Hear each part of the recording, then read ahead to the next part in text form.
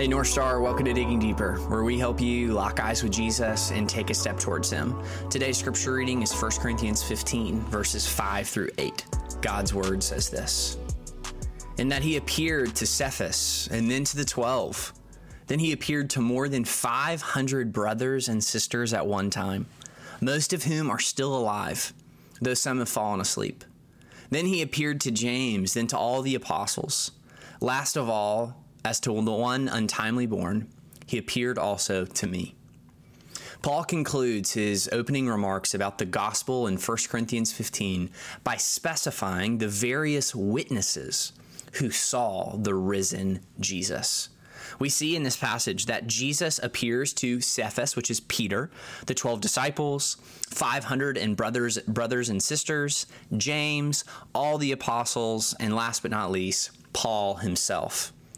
What we see from this is that the resurrection of Jesus Christ is not a fairy tale that is not situated in a historical moment with real life people.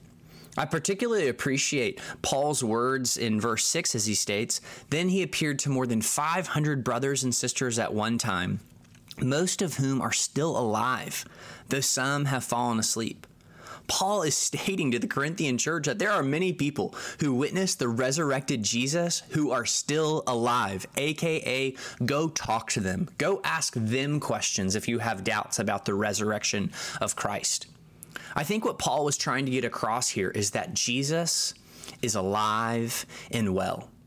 His resurrection is a reality that changes everything. It's not a hoax trying to trick anybody. So hear the gospel again today, that Jesus Christ, the eternal Son of God, died for the sins of humanity, defeated sin and death in His resurrection, and now reigns at the right hand of the Father until He returns again to reconcile all things back to Himself. Praise be to God. Let's pray.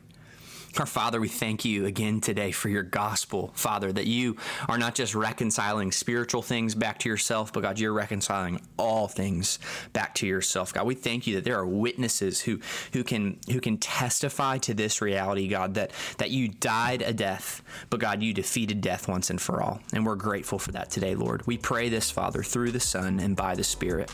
Amen.